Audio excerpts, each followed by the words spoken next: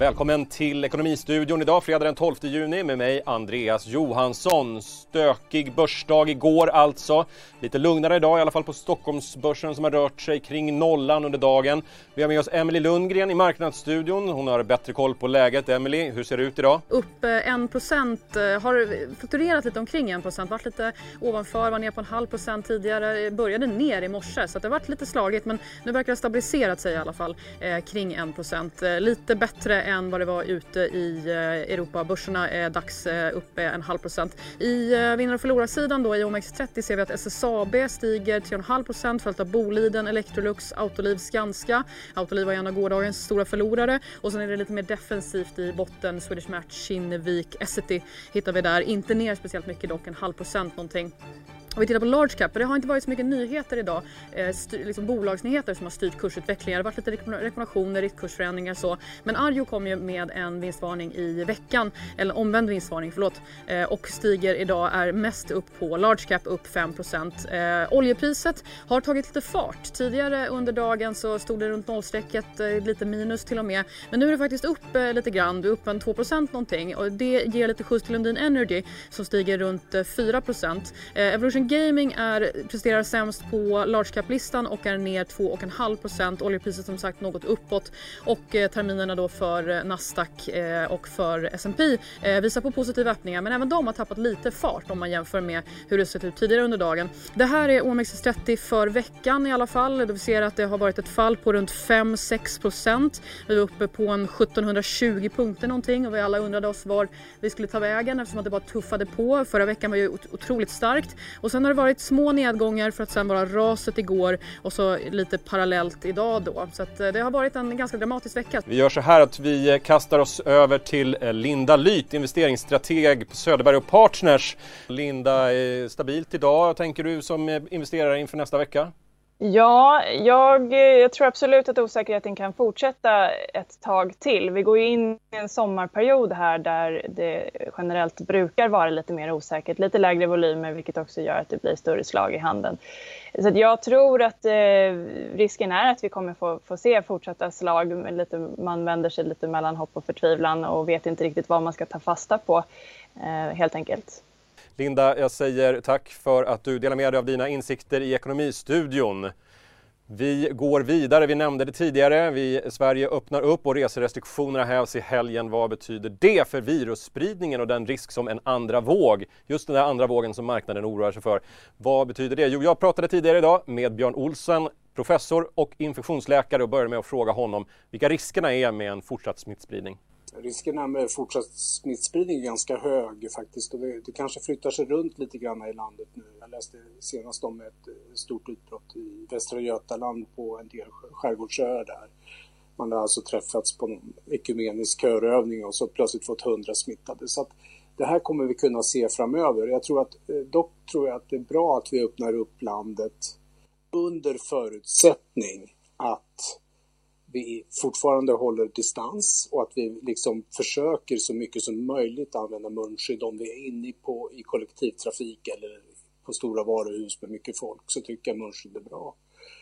Och det viktigaste av allt är att regionerna / staten tar en mycket mer aggressiv och aktiv roll i i testning och smittspårning och isolering av de fall som vi hittar. För då kan man ha ett öppet samhälle, men samtidigt få ner smittalen. Vi har ju sett i veckan extremt skakiga börser. Marknaden är ju orolig för den här andra vågen. Är det inte risk för att det kommer en andra våg då om man börjar resa igen och föra smittan runt omkring i landet?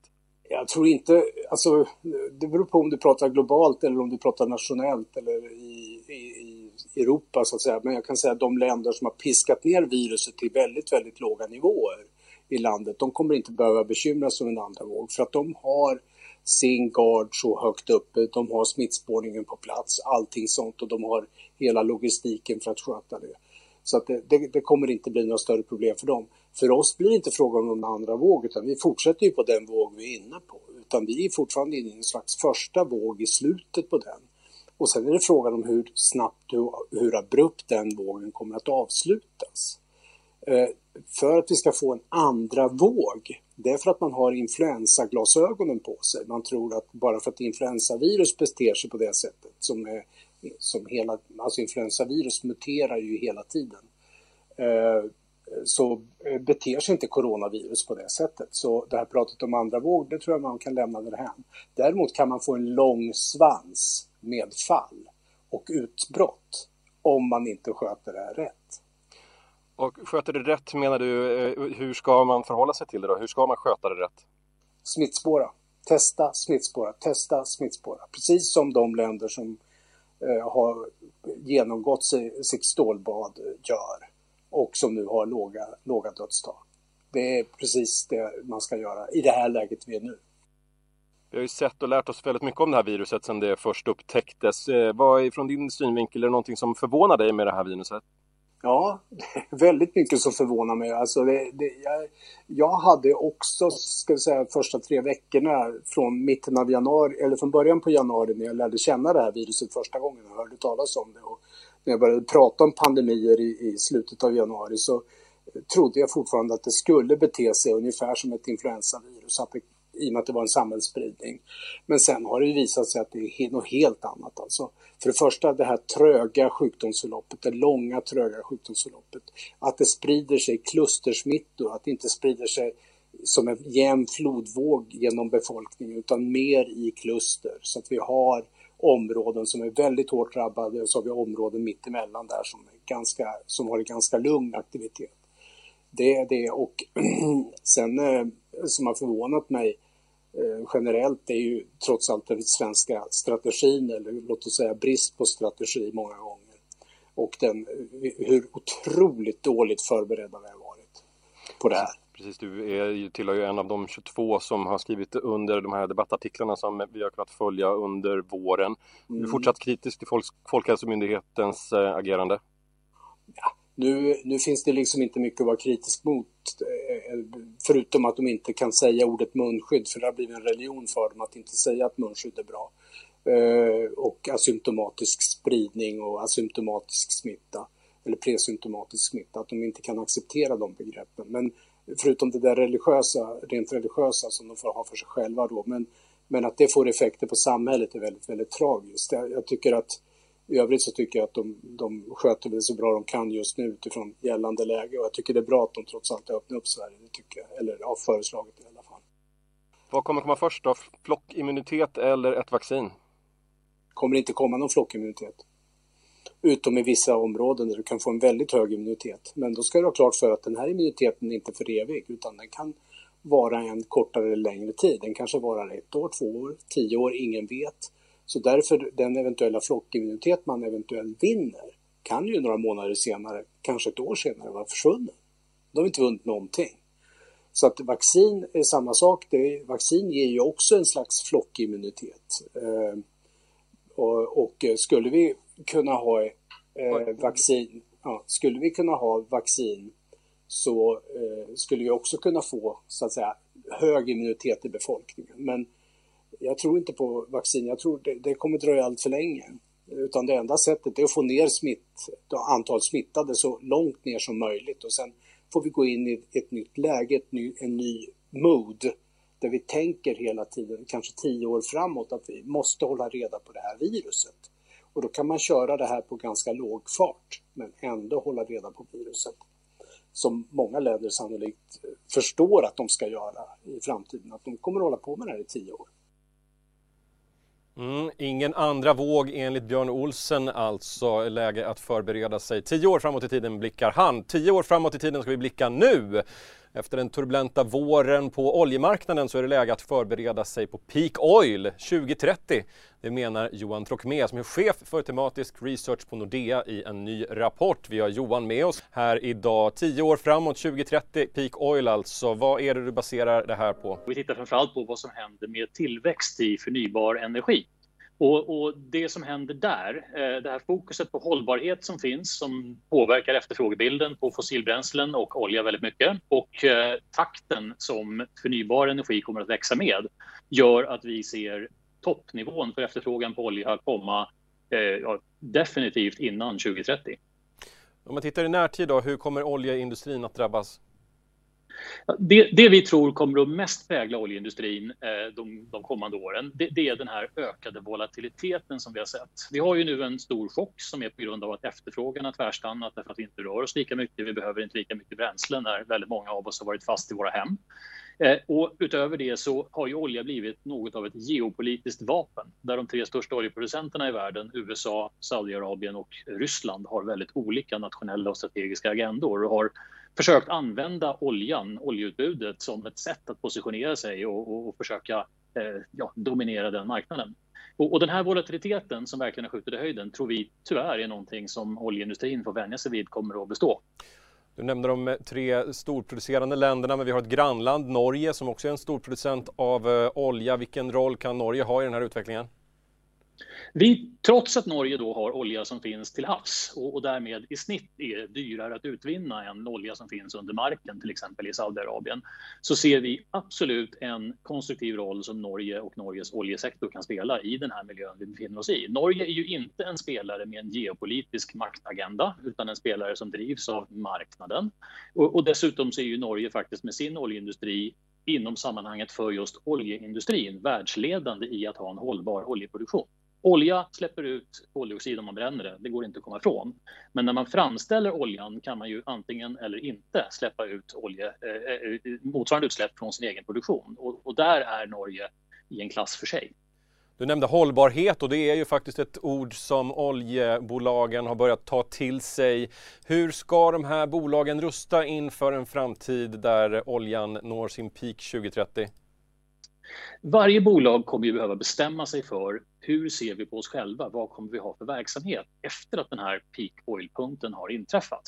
Antingen kan man ju se på det som att man har en verksamhet som man kommer att fortsätta driva bara för kassaflöden under många år eftersom det kommer ta tid innan oljan är helt utfasad. Eller så kan man ju behöva migrera sin verksamhet till någonting nytt och det som ofta ligger närmast i hands är ju att övergå från fossilbränslen till förnybar energi. Och det är ju många av oljebolagen, för att inte säga de flesta, som har börjat den resan. Men de har inte kommit så långt ännu. Och vad vi tror vi kommer se de kommande åren som ligger näst framför oss är att den kommer att accelerera kraftigt. Spännande utveckling som vi naturligtvis följer i Ekonomistudion. Tack för det, Johan Trocmé.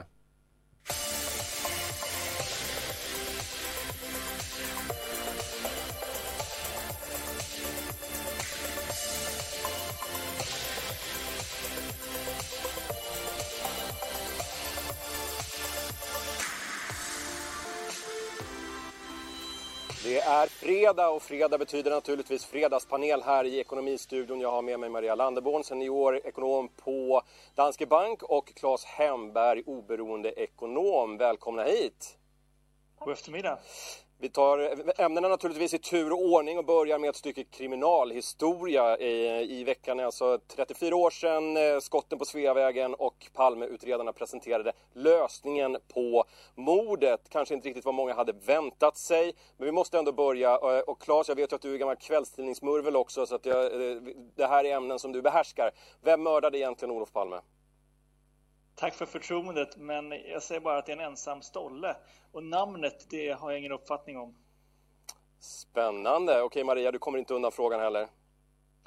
Nej, jag sitter kanske inte heller inne på svaret. Men man får väl konstatera att det var väl lite antiklimaxkänsla på presskonferensen. Och att det känns ju lite grann som att man är lämnad med att man kanske har hittat mördaren, men det är inte helt säkert. Vi ska hålla oss kvar lite grann i kvällstidningsspåret för att man brukar säga att när kvällstidningarnas löpsedlar kommer med aktietips så är det läge att sälja, och vi har sett en del artiklar på just ämnet hur man ska göra klipp på börsen som privatperson nu. Och jag börjar med att fråga dig, Claes, vilka tecken letar du efter? Det är egentligen räntan som är mitt spår. Räntan kommer att vara låg i många herrans år, säger alla förstås depåer nu. Och det är för mig ett köpläge så det bara visslar om det. Jag har nog aldrig haft så ska man säga, låga förväntningar på räntan som idag. Så i ett Japan-scenario då ska man äga aktier. Kvällstidningarnas aktierekommendationer eller räntan, Maria, vad säger du? Ja, alltså aktierekommendationer i kvällstidningarna brukar vara ett illavarslande tecken. Och vi gick ju ganska fort från den här paniken som vi såg i mars till att vi nästan var i något sånt här känsla igen av att man var rädd att missa tåget. Att det är någon sån FOMO-känsla på marknaden. Och jag kan väl hålla med om Claes om att räntorna kommer ju vara låga under lång tid framöver. Och det gör ju att obligationer inte är något alternativ för att få avkastning varken här och nu eller på lite sikt. Så att det är klart att det kommer finnas en underliggande efterfrågan på aktier. Och jag tror att vi kan säkert ha lite turbulens framför oss. Vi kommer fortsätta få svag makrodata, få svag data från arbetsmarknad, olika förtroendeindikatorer är fortfarande på låga nivåer. Men så länge riktningen är positiv så tror jag att det är det man ska hålla koll på, att saker och ting går i rätt riktning. Och sen så förstås bolagsrapporterna i juli också kommer ju bli väldigt spännande. Och att de är svaga för Q2 kan man väl räkna med. Men vad säger bolagen om framtiden? Det tror jag är någonting man ska ha koll på om man ska titta på en grej i sommar. Claes, vi har sett en otroligt skakig börs. Jag är också inne på det. Ja, förlåt, jag är Claes. inne på det här med W-börs. Jag tror vi kommer se ganska många W. Kanske inte så mycket på börsen, men framförallt i ekonomin. Vi kommer se om det är flygbolag eller om det är hotell och alla de här som har problem att komma tillbaka. Och andra branscher som tech och underhållning kan kanske snabbt komma tillbaka. Så vi kommer se ett gäng W tror jag, i ekonomin. Men börsen tittar ju ofta mycket längre fram i tiden och då är räntan en viktigare tecken. Det är därför jag är så börspositiv. Samtidigt så finns det de som menar att det är just den här oron för en andra våg som man nu ser i USA samtidigt som USA öppnar upp sina samhällen, att det är det som är effekten på börsen. Ligger inte någonting i det då, menar du? Jo, vi kommer absolut se hackningar på både 5 och 10% på vägen, det tror jag. Men inte så att börsen kommer falla 30% på 18 dagar som gjorde i mars. Det har vi bakom oss. Utan nu är det lite spekulation om kortsiktiga psykologiska reaktioner. Även börsmänniskor blir rädda då och då. Och det har vi sett de senaste dagarna, men det blåser snabbt förbi. Maria, vi har ju sett en del oro i USA, inte minst först. Det var ju protester just mot de här lockdown-åtgärderna som man införde. Men nu också då Black Lives Matters-reaktionerna efter att polismannen har dödat George Floyd. Om vi tittar på USA, en otroligt viktig ekonomi. Hur ser du på framtiden där, Maria? Jag ser ändå ganska positivt just på den amerikanska ekonomin faktiskt. Och tittar man på skicket på olika ekonomier inför den här krisen så kan man ju konstatera att i USA så var tillväxten ändå, den var stabil även om den hade tagit visst stryk av handelskonflikten 2019. Vi hade bra tillväxt i grunden, arbetsmarknaden var stark, arbetslösheten låg, konsumentförtroendet på rekordhöga nivåer. Så att utgångspunkten i USA var ju bra. Och man har också sett att indikatorer som PMI för tjänstesektor och även för industrin har tagit mindre stryk än exempelvis i Europa. Så att jag tycker att i grund och botten så känns amerikansk ekonomi förhållandevis motståndskraftig. Sen så kan man konstatera att om man tittar på börsen då, om man ska blicka mer mot marknaden, så har ju också USA en intressant mix av sektorer med mycket digitala bolag inom IT, telekommunikationstjänster och så vidare som ju också har till viss del gynnats av den här krisen. Vilket gjort att Nasdaq-index gått som tåget till exempel. Så att jag skulle säga att både den amerikanska börsen och den amerikanska ekonomin står ganska stadigt. Och en annan sak då som är positiv i USA, det är att både Fed, alltså centralbanken, och myndigheterna har ju agerat extremt kraftfullt för att stävja den här krisen och liksom dämpa de negativa effekterna på ekonomin med räntesänkningar, med enorma obligationsköp, stora finanspolitiska stimulanser, och man har också pratat om ett infrastrukturprogram som kan bli aktuellt så att man kan göra mer. Så det tror jag talar till fördel för USA. Fördel USA samtidigt som protesterna växer. Claes, hur ser du på framtiden?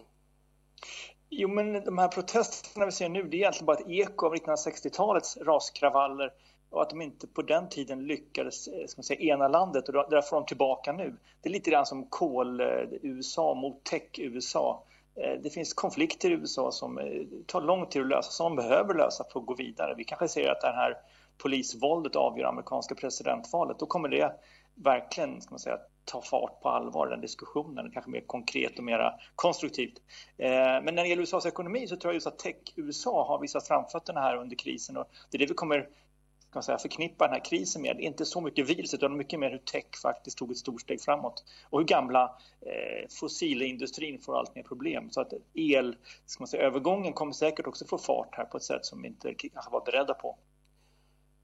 Vi ser ju nu reserekommendationerna lättas här i helgen som kommer. Samtidigt så meddelar både Finland och Norge att gränsen är stängd. Svenskar som vill semestra i våra grannländer får snällt stanna hemma. Och det här är ju en effekt av den här svenska modellen där vi har haft ett lite mer öppet samhälle. Men som nu börjar nästan bli lite paria i omvärlden. Vad tänker vi nu om hur viktigt är det och vad tänker vi kring återhämtningen av både ekonomin och hur vi ska resa här i sommar, Maria? Alltså jag skulle säga att den största delen för svensk ekonomi, det handlar nog ändå om hur det går i omvärlden, därför att vi har så pass mycket industribolag, vi är ett land med stort exportberoende och mycket internationellt samröre, så att i grund och botten handlar nog mest om det. Och sen så blir väl effekten såklart negativ av att folk inte får komma hit, men å andra sidan så tror jag att många svenskar också kommer stanna i landet som i vanliga fall hade åkt till något medelhavsland eller någon annanstans och gjort av med pengar. Så jag tror att semestrandet, det där hemestrandet, det kommer ju också bidra till att stötta svensk tillväxt och kanske framförallt inom sektorer som gör hemma och bygg och trädgård. Man märker ju att det finns ju saker det är en väldigt drag i. Fritidshus, man ser försöka boka stuga någonstans är hopplöst, många ska ut och vandra och så vidare. Så att, förhoppningsvis så kan vi så att säga hjälpa oss själva med vårt hemestrande. Vad säger du, Claes? Räcker vårt inhemska turistande täcka upp för den förlorade turism? Först tycker jag man måste se den här paria-stämpeln som man försöker kladda på Sverige. Att det är naturligt när man har problem hemma i Frankrike eller hemma i Grekland så försöker man skylla på någon annan. Och då kan man peka på Sverige, det är tacksamt.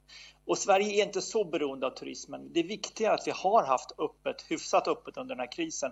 När jag talar med människor inom industrin så säger de att de kan konkurrera på ett helt annat sätt än tyska bolag eller franska bolag som har varit nedstängda. Så jag tror att den här halva nedstängningen som vi har haft i Sverige, den har varit väldigt bra för Sverige. Även om turismindustrin nu lite får lida för det, men det är inte vår nyckelnäring.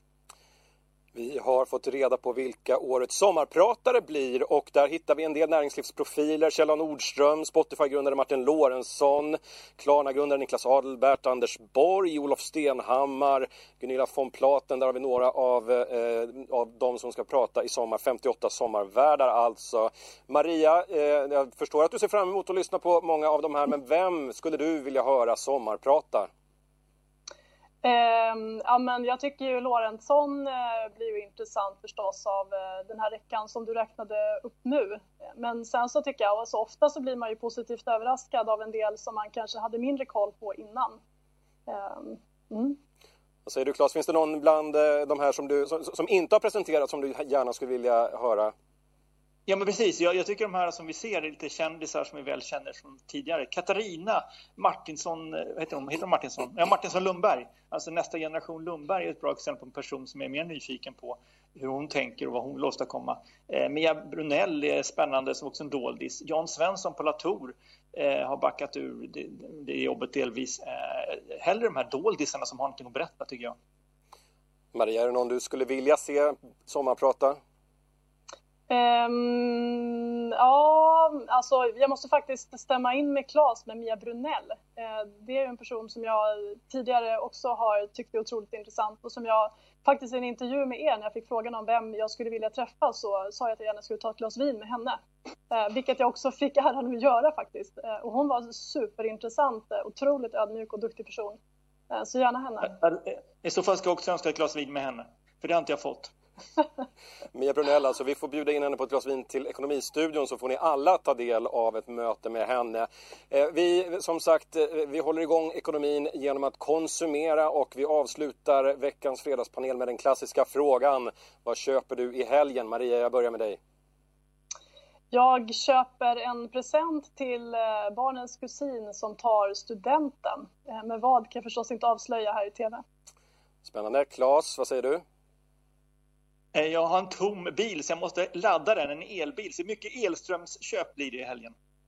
Studentpresenter och el. Hur har vi det med elpriset? Det är inte negativt längre, men det är ganska lågt. Men bra köptips i alla fall. Tack för det, Maria och Claes, för att ni var med i fredagspanelen. Vi är framme vid sista raden och noterar att veckans hetaste technyhet varken var lanseringen av PlayStation 5 eller Ekonomistudions nya ljudbord, utan nyheten att Tamagotchi kommer tillbaka.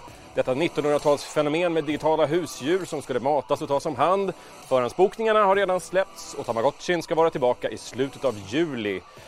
Efterlängtat. Innan vi lämnar er ska vi ge er veckans bästa backtrade. Getingen skulle du köpt i måndags, upp 2,5% en vecka då OMX30 fallit 6%. Tamagotchin är tillbaka och Ekonomistudion är tillbaka på måndag. Samma tid, samma kanal. Jag heter Andreas Johansson. Trevlig helg!